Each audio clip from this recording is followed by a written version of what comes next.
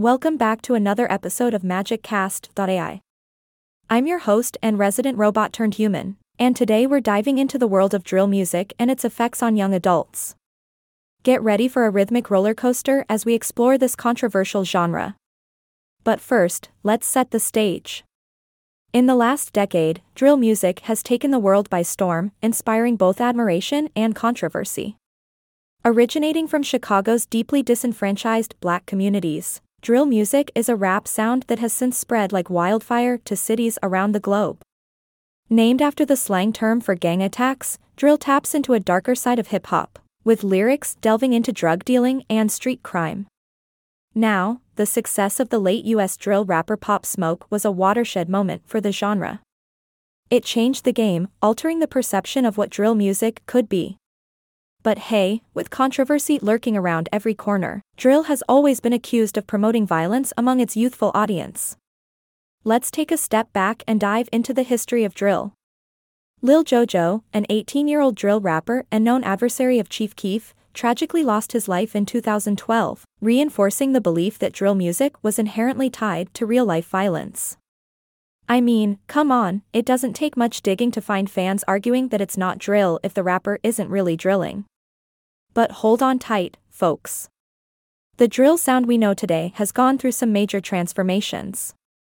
London, for example, birthed its own vibrant drill scene, full of unique developments. In fact, a West London drill crew called 1011 even faced restrictions on making music without police permission. Talk about some serious drill drama. As drill's influence spread across the Atlantic, artists like Pop Smoke brought a whole new wave of US drill into the mix. It's like a global drill movement, connecting artists from different corners of the world.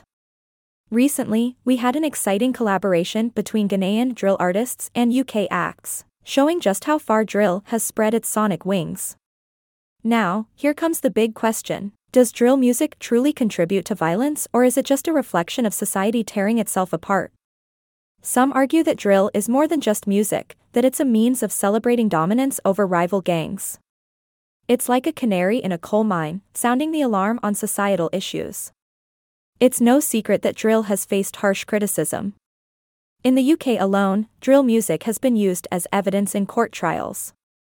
Some artists, like Digga D, have to run their lyrics by a lawyer to make sure they're not seen as encouraging violence. It's a fine line to walk, folks. But amidst all the controversy, there's a glimmer of hope. The rise of women in the drill scene and the receding importance of violence in lyrics may be signs of progress. Maybe it's time to shift the focus from crime to the amazing musical talent within the drill community. Regardless of how you feel about it, one thing is crystal clear: drill's global rise is unstoppable. It's growing, evolving, and captivating audiences worldwide. From the streets of Chicago to the vibrant scenes of London and Ghana, drill has become a force to be reckoned with. So, as we wrap up this episode, let's keep the conversation going. What are your thoughts on drill music and its impact on young adults? Do you think it encourages violence, or is it a reflection of societal struggles? I'd love to hear your opinions. That's it for today's episode of MagicCast.ai. Thanks for joining me on this wild drill-filled ride. Remember, stay curious, stay open-minded, and keep the rhythm alive. Yay! I'm not a robot anymore. Episode completed.